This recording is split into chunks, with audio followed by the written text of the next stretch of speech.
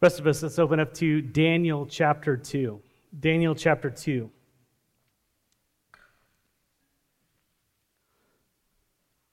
I tried to get through all of Daniel chapter 2 this morning. However, I don't think that's going to happen. Most. In the second year of the reign of Nebuchadnezzar, Nebuchadnezzar had dreams, and his spirit was troubled, and his sleep left him. And the king commanded that the magicians, the enchanters, the sorcerers, and the Chaldeans be summoned to tell the king his dreams. And so they came and stood before the king, and the king said to them, I had a dream, and my spirit is troubled to know the dream. And then the Chaldeans said to the king in Aramaic, and for those of you who are Bible nerds, from this verse on through the end of chapter 7, it switches to Aramaic. Obviously, we're in English. But that's what happens in the original. But he says to him, the Chaldean said to the king in Aramaic, O king, live forever. Tell your servants the dream, and we will show you the interpretation. And the king answered and said to the Chaldeans, the word from me is firm. If you do not make known to me the dream and its interpretation, you shall be torn limb from limb, and your houses shall be laid in ruins. But if you show the dream and its interpretation, you shall receive from me gifts and rewards and great honor. Therefore, show me the dream and its interpretation. Lord, we come before your word again, and we do ask that you would speak to our hearts concerning these things, Lord. Lord, the times we live in call for answers that are beyond what we can muster up.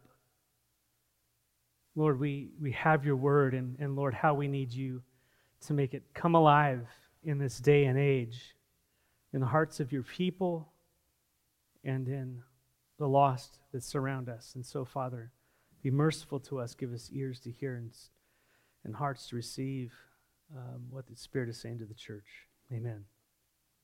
You know, chapter 2 of Daniel basically introduces us, we'll get there, but to the first of several dreams and visions, basically, that we are going to see in the book of Daniel. And according to the first verse, King Nebuchadnezzar has a dream, and it's in his second year of his reign, which would have been his third year in office. I won't get into all that, but if you see a discrepancy between the second and third year and all that stuff, it's just the difference between the way the Jews count and the Babylonians count it. Anyways, it is his second year, which would have been Daniel's third year in captivity, which is technically Nebuchadnezzar's third year of ruling. This is basically around 604 BC. It's 2,600 years ago for us. So 600 years before Christ that Nebuchadnezzar had this dream. So quite a ways back in world history. And this dream was no ordinary dream. The king knew it, and there was great significance, and he wanted to get to the truth. He wanted to know what it actually meant. He needed to know. And so it tells us, as he was so perplexed about what the meaning was, that he called all the wise men of the day in his culture. He summoned all the magicians, all the enchanters, all the sorcerers, and all the Chaldeans. It sounds like something like out of Harry Potter. They had a convention there. And these were the wisest people in the land.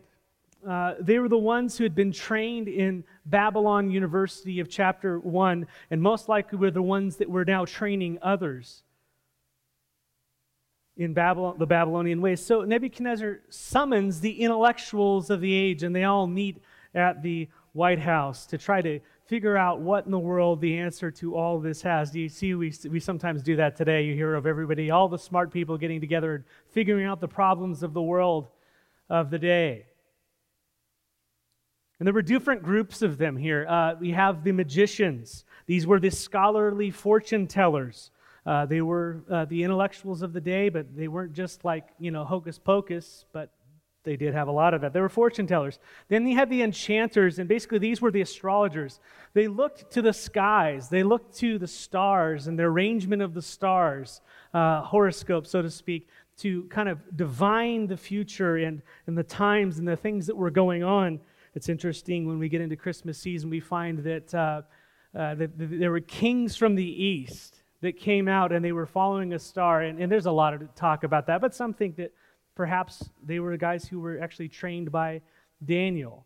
Not We'll get into that a little later. Don't take that to the bank quite yet. That's just one thought. But anyways, there's enchanters of the day, and they were looked to try to figure out what was going on. Then the sorcerers, these are the mediums who talk to the dead, the necromancers. They spoke to the dead. They try to conjure the dead spirits and speak to them. And so that's obviously someone you'd want to call in the situation. And then there were those called the Chaldeans. Basically, Chaldeans is a term for the people of the land, but it's synonymous with all the wise people of the land. They were the wise men.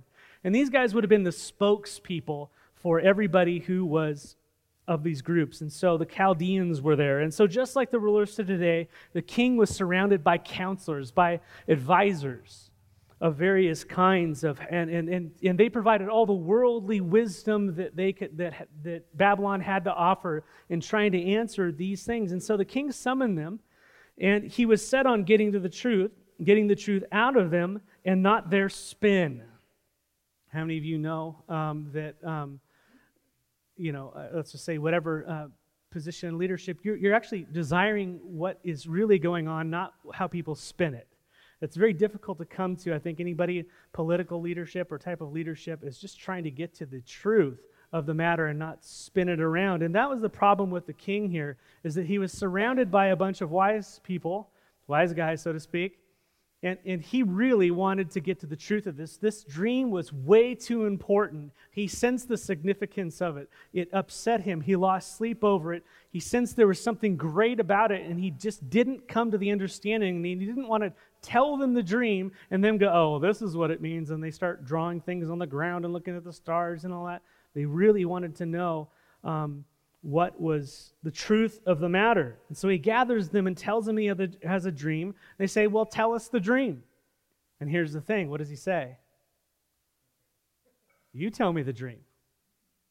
You tell me the dream and the interpretation. That's what he was demanding. Now, how many of you can read other people's minds? I know you think you can, and we're kind of almost there in technology. Elon Musk is working on it, apparently. But I mean, truly, anybody who's married knows this is not working. You can't read other people's minds, especially dreams. And after all, if you're surrounded by a group of people who are supposed to be experts in everything, especially when it comes to the spiritual and mystical things, they should be able to tell you what the dream was and also its interpretation. And to let you know that he wasn't messing around, he says a couple times, my word is firm. In other words, I'm meaning what I'm saying. You can take it to the bank. That if you do not do what I'm asking of you, if you don't give me the dream and its interpretation, I will tear you limb from limb, and I will put your house down to the foundation.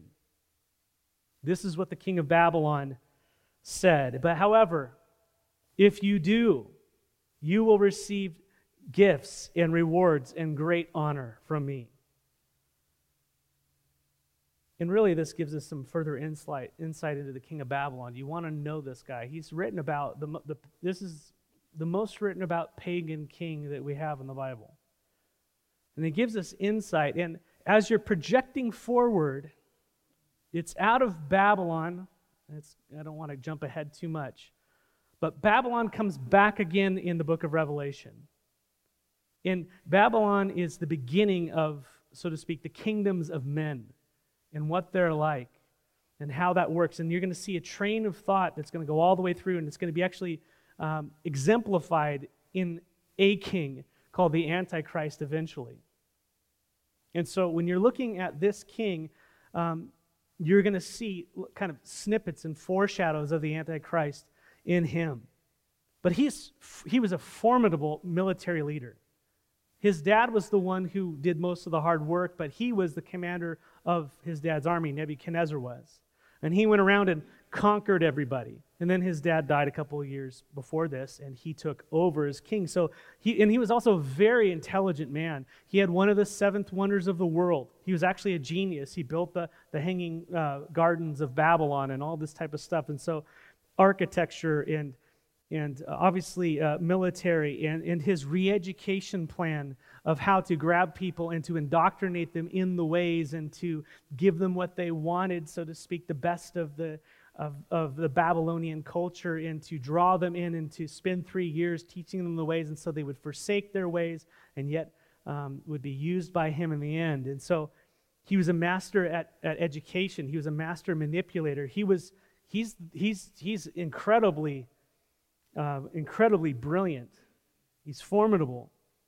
And so we saw in chapter 1 that just a little bit about him is remember, the eunuch was in fear of his life. He was feared because remember, like if Daniel's saying, "Hey, I'm not going to eat your food if you can make it out," he's like, "Listen, if you guys get skinny and the king sees it, I'm going to die. So you better figure something else out." And that's when they said, "Well, let's test it for 10 days." So they were in constant fear. Those who served under him were in constant fear of their lives to lose it. And so he ruled by the sword. And we're going to see more about that end of him in the king, about the king of Babylon as we're going around. But the idea is that he was not messing around. And we're going to see he had a quick temper. And his temper usually ended up with people being thrown into the pit or thrown in the lion's den or being killed. And he wouldn't just stop at like one person. He would kill whole groups of people. He was a brutal man. He wasn't messing around. And so they were commanded by Nebuchadnezzar to give us both the dream and the interpretation. Put yourself in that situation. A little nerve-wracking? You and your family going to be wiped out. Well, verse 7 says, they answered a second time and said, let the king tell his servant the dream, and we'll show its interpretation. The king answered and said, I know with certainty that you're trying to gain time, because you see that the word for me is firm. You know I mean business, and you're just stalling. If you do not make the dream known to me, there is but one sentence for you: no mercy. You have agreed to speak lying and corrupt words before me until the times change. There's a suspicion that he has about them not telling him the truth. Therefore, tell me the dream, and I shall know that you can show me its interpretation. So the king obviously didn't trust his advisors. He thought that they would tell him lying and corrupt things if he had told them the dream. And so the king isn't budging. Verse 10, the Chaldeans answered the king and said, there is not a man on earth who can meet the king's demand. Underline this. For no great and powerful king has asked such things of any magician or enchanter or Chaldean. Verse 11, and the thing the king has asked is difficult, and no one can show it to the king except for the gods, whose dwelling is not with flesh. The answer to this is beyond us. The answer to what you're asking, we cannot provide. They're saying this is unprecedented. That's unprecedented. What you're asking of us wise people, we don't have the capacity to do. It's with the gods, and they're not with us. Quite an admission there. Apart from divine intervention, you're stuck. Verse 12, and because of this, the king was what? Angry and very furious. When you see the Bible say things like angry and very furious, you can only imagine what's in the Hebrew, because it has to take that concept and break it up into so many words. The guy was out of his mind, raging mad. And he commanded that all the wise men of Babylon be what? Destroyed. Note that about Nebuchadnezzar, as we will see, he's given to anger and fury. This is over and over and over. He's given to anger and fury, and you're going to see this in his character again. This is the kind of king that everybody is under. Merciless, calculating, formidable, has to have their way, and if they don't, they'll crush everybody in their sight. That's the world we live in, ultimately. He was so infuriated that he ordered that the men of Babylon, the great men of Babylon, be destroyed. He was going to round up all the magicians, all the chanters, everybody, and he was going to kill them and kill their families and burn them to the ground if they had families. And so, verse 13, and so the decree went out, and the wise men were about to be killed, and they sought Daniel and his companions to kill them. Remember, Daniel and his companions had been captured. And what happened to Daniel? He was educated for 3 years under this whole group as to be a wise man. And at the end of that 3rd year, he would be a wise man. Well, this is at the end of that 3rd year. He's done, and now he just got his bachelor's degree in whatever this is. Right? He's all great. And now all of a sudden, they kick open the door and say, "You're one of them. We're going to take you out." So here he is, this apprentice wise man. He has, no doubt, he's considered too inexperienced probably to be brought into that first meeting where everybody is trying to divine the king's dream and all that stuff. He's back with all the freshmen. And so, nevertheless, he is lumped with all of these wise men and is condemned with them as a group to be killed. Verse 14, then Daniel replied with prudence as they came into the door. He replied with prudence and discretion to Arioch, the captain of the king's guard. Captains of the king's guard is just translated executioner. He is the king's executioner who had gone to kill the wise men of Babylon. Verse 15, he declared to Arioch, the king's captain, "Why is this decree of the king so urgent?" Great question. Why is the decree of the king so urgent?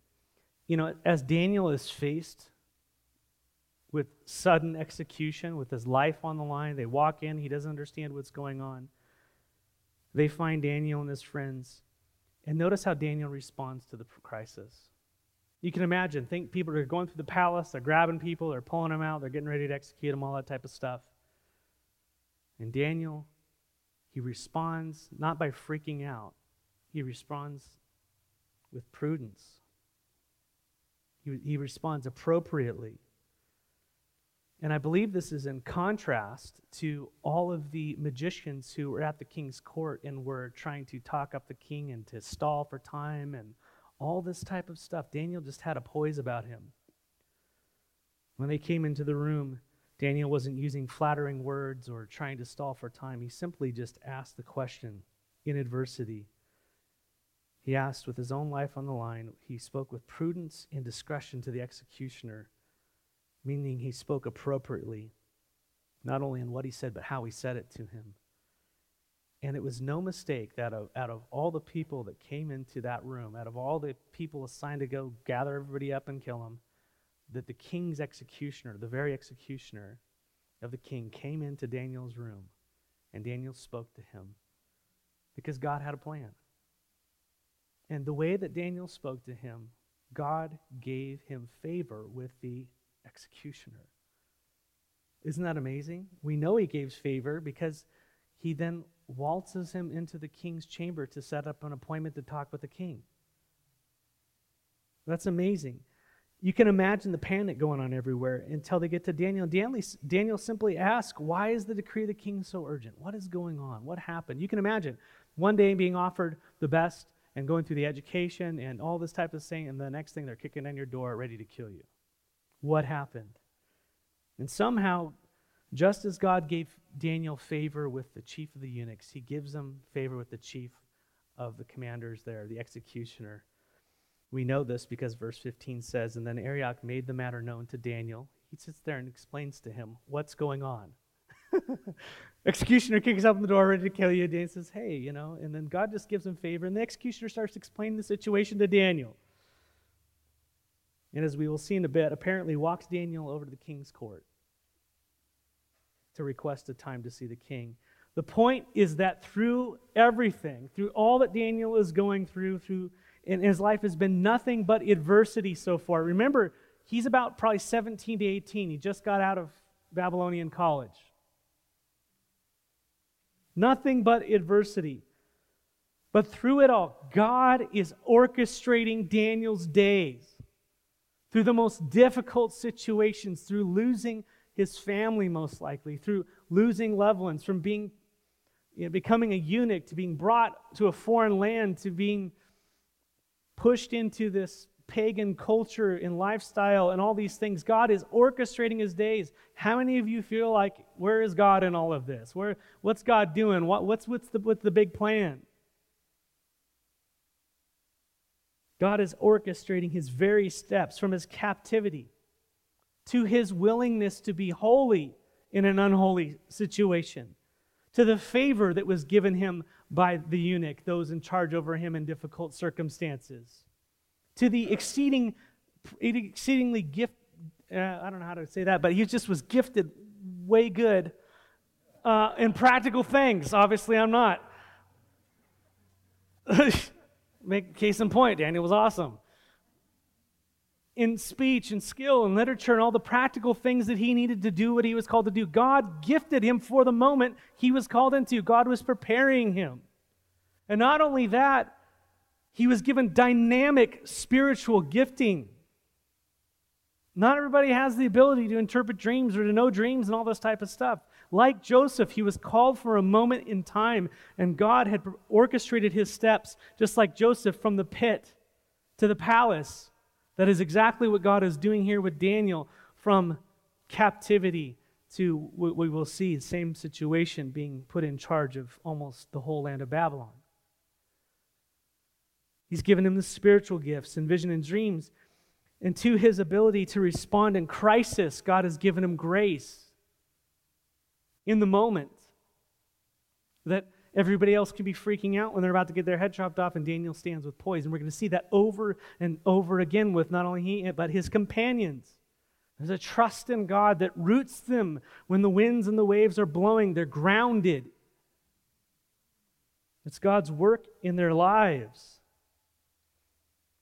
To the favor given to him by the chief of the king's guards, the executioner. God is at work in Daniel's life, and God is at work in your life, brother and sister. In the difficult times, in the difficult days, in the difficult seasons, God has been leading Daniel, and now, by God's leading, Daniel is in the midst of a crisis that is out of his control. He cannot do anything, but what he can do, he does amazingly. He does what is most difficult. He speaks to the executioner gives him grace. And then instead of running from the circumstances, he goes to the very person who is losing his mind in anger and fury and sets up an appointment to meet and talk with him. He faces adversity instead of runs away from it. Boy, how we need men and women of God who are Daniels and Danielas, right? Who will go towards the issue and not cower away from it or speak around it. But instead of shrinking away for the moment, he seeks out that very king who called out his execution. He doesn't walk away from difficulty. He faces it head on, probably through a messenger at first here. And he tells the king through a messenger, probably, I can interpret your dream. I'll give you the interpretation. And it appears that there would be some time. There was a delay, possibly, when that happened. That's kind of how I'm reading this. I might be wrong. It might all be one event, but my guess is there's a delay here. That's what makes sense. Before Daniel would come to the king and give him the interpretation, notice Daniel does not have the interpretation yet. He doesn't have the dream, does he? That was a step of faith. God had prepared him for the moment, knowing his gifting, knowing the moment, knowing his God. He stepped out in faith into the fire. And so what does he do in that time that he's waiting? Verse 17, then Daniel went to his house and made the matter known to Hananiah, to Mishael, and to Azariah, his companions. So to Meshach, Shadrach, and Abednego, right? And he told them to seek what? To seek mercy from God. The God of heaven concerning this mystery. Why? So that Daniel and his companions might not be destroyed with the rest of the wise men of Babylon. So while Daniel waits to see the king, Daniel goes to his godly brothers and sisters. He goes to his godly brothers in this case, and he asks them to what? Ask them to pray. Are any of you facing difficult circumstances this morning? I know we all are. But I mean extraordinary difficult circumstances in your life. And you're waiting for appointments. You're waiting for news back. You're just in a waiting cycle that will not end. What do? We got to grab the body of Christ. We got to be with one another. We have to pray. That's why we don't forsake gathering together.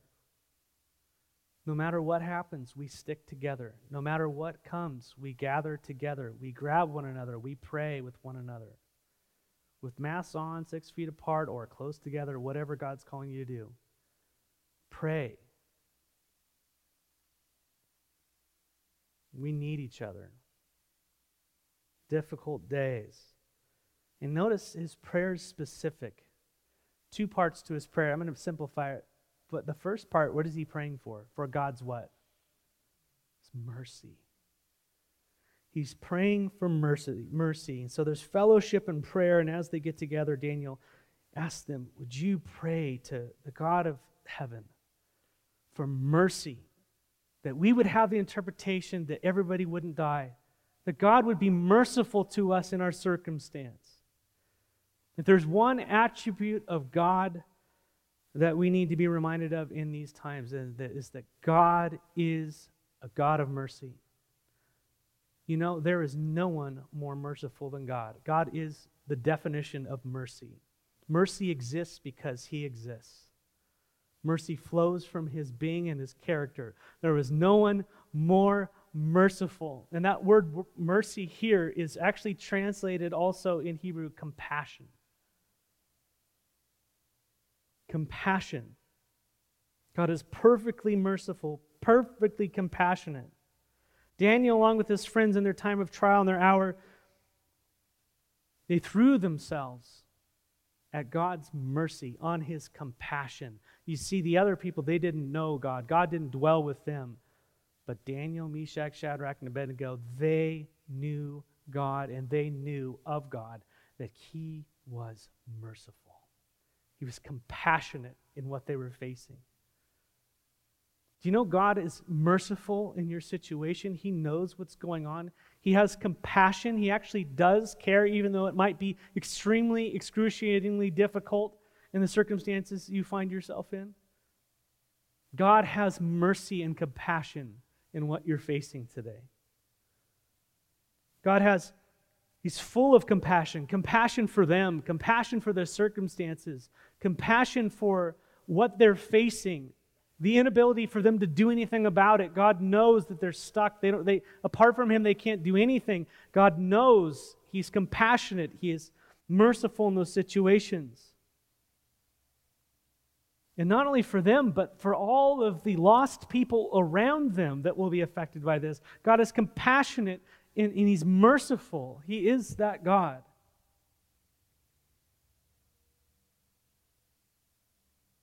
The world didn't have any power. They didn't have any answers. The answers were beyond them. But the men of God, in this passage, they knew God and they looked to Him, and the first thing they appealed to was His mercy. As we look at what we're facing today in our country, we see on every level of government and even individually, everybody grabbing all the wise men they can gather, telling them whatever they want to hear. We don't know what the truth is.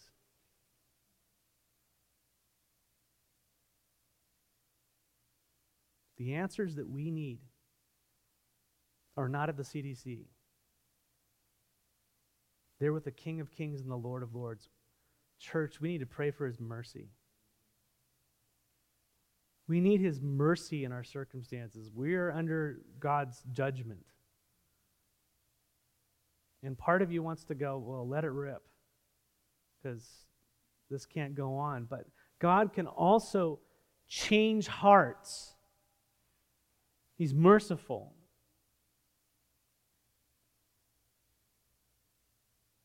You know, I just think we are the church. And if anybody should know the answer to the circumstances that are going on, it's us, not because anything good dwells in us or because we've got the answer, but because the answer has made himself known to us and has revealed himself to us. His mercy has been shown to us, and because he's been so merciful to us, Lord, would you be merciful in our time of need? Nevertheless, your will be done, whatever that might be.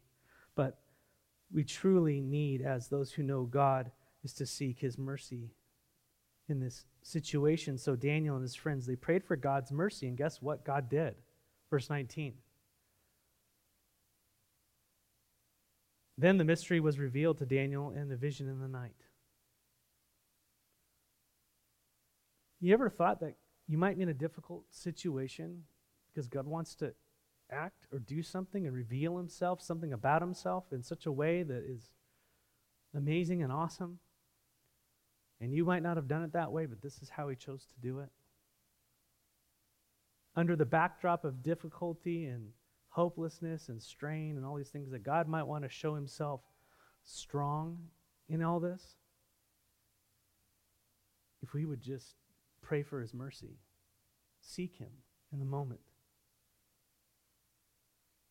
But God compelled Daniel to pray and his friends by allowing he and his friends to face all that they did. And so unlike the wise men of the world who had no answer, they knew God, and God came to them, and God answered. And so Daniel's prayer was for mercy, but then God answers, and then what does God do? And then what does Daniel do? He switches his prayer, the second part of his prayer, from mercy to what? Praise. Praising the Lord. You know, this is our worship, church. Romans 12, 1 and 2. I beseech you, by the mercies of God, to basically live holy lives. It is your reasonable act of worship. Because of everything in chapters 1 through 11, because of his great mercy in Christ, this is how we live. We live lives of worship. Because of his mercy upon us, now we worship. This is why we sing to him. It's an overflowing of an expression of gratitude for his mercy upon us. Amen? So let it rip. You know what I mean? And if you find yourself being hypocritical in what you're singing, go back to contemplate the mercy of God, the character of God, the grace of God in your life, and you'll find that your heart will begin to well up with worship once again.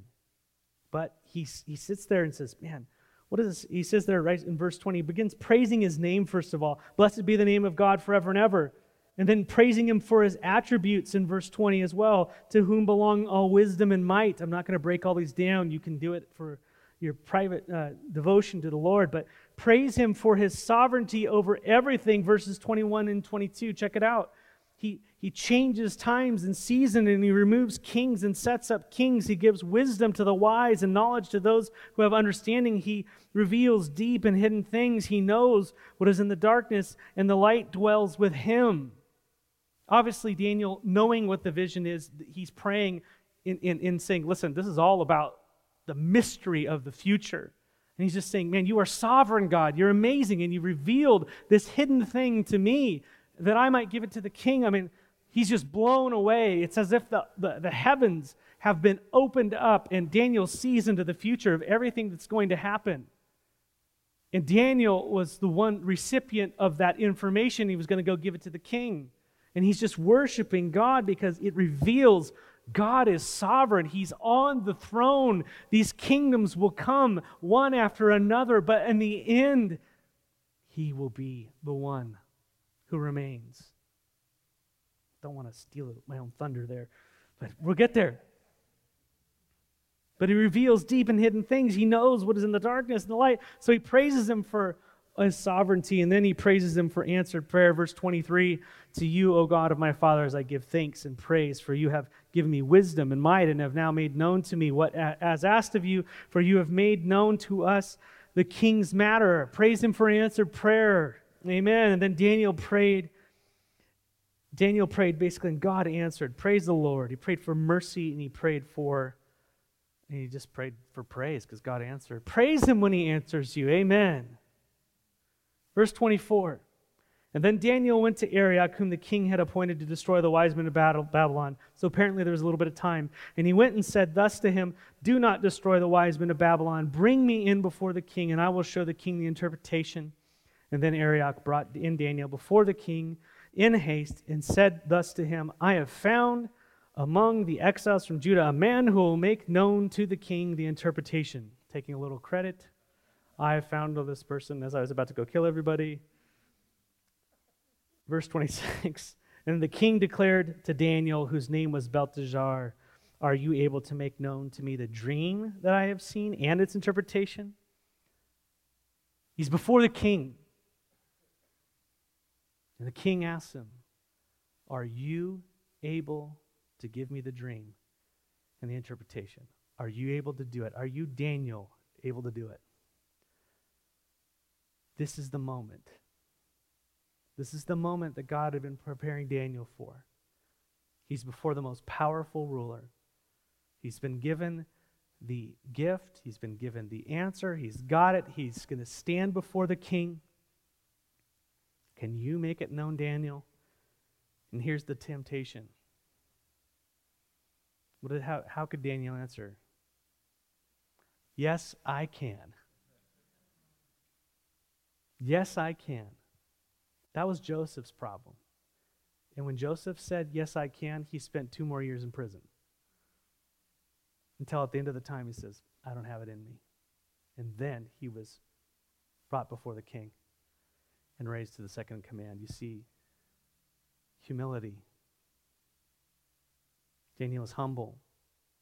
We know that because he didn't take credit. He didn't pull the Arioch who said, yeah, I found this guy. Daniel could have pointed everything back to himself. When God puts you in a moment, when he's given you the gifting, when he's given you the ability, when he's given you all those things, don't touch the glory. It's not yours. It's not mine. It is his alone. And Daniel knew this as an 18-year-old.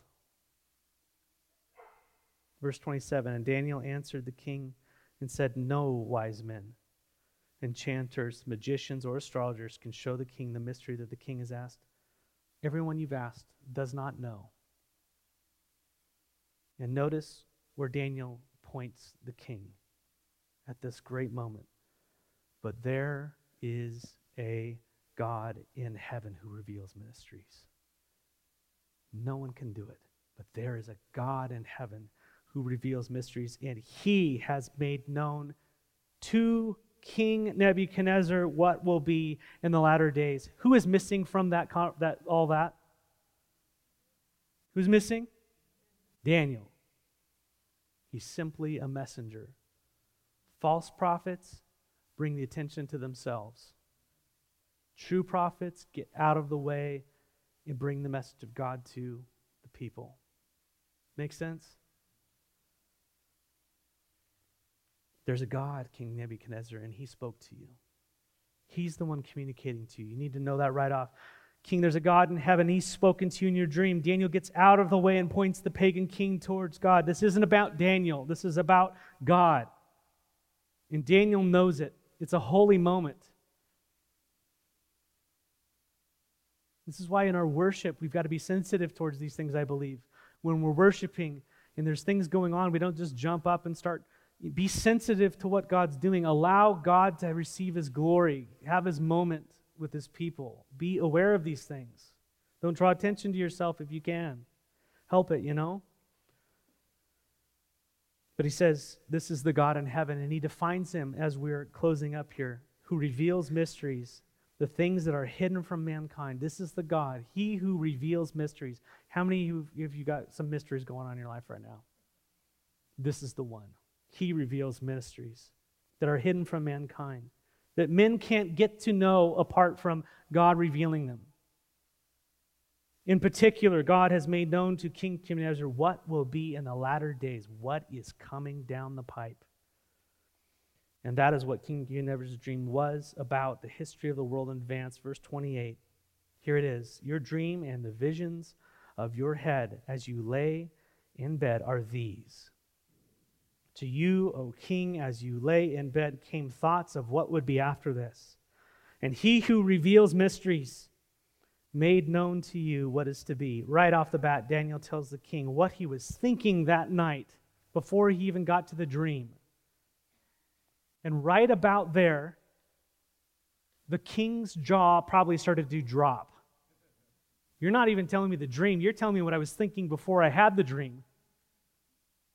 This is amazing.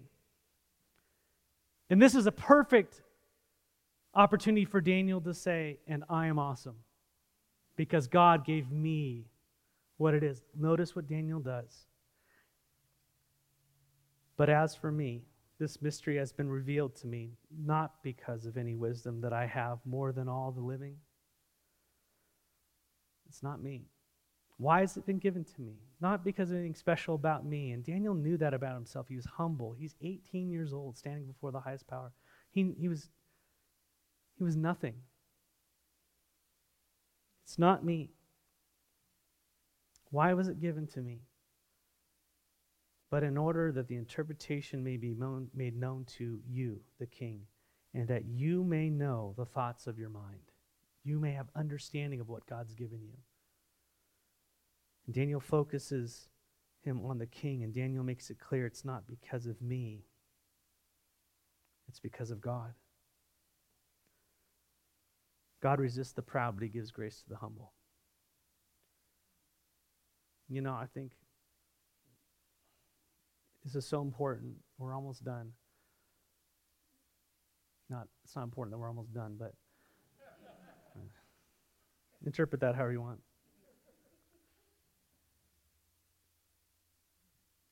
But notice the person that God is going to use in really critical situations, what is the characteristic that they usually have in common? Humility. This is why God spends so much time breaking people down, putting them through the ringer, letting them go through the desert, letting Moses do his deal for 40 years, and then another 40.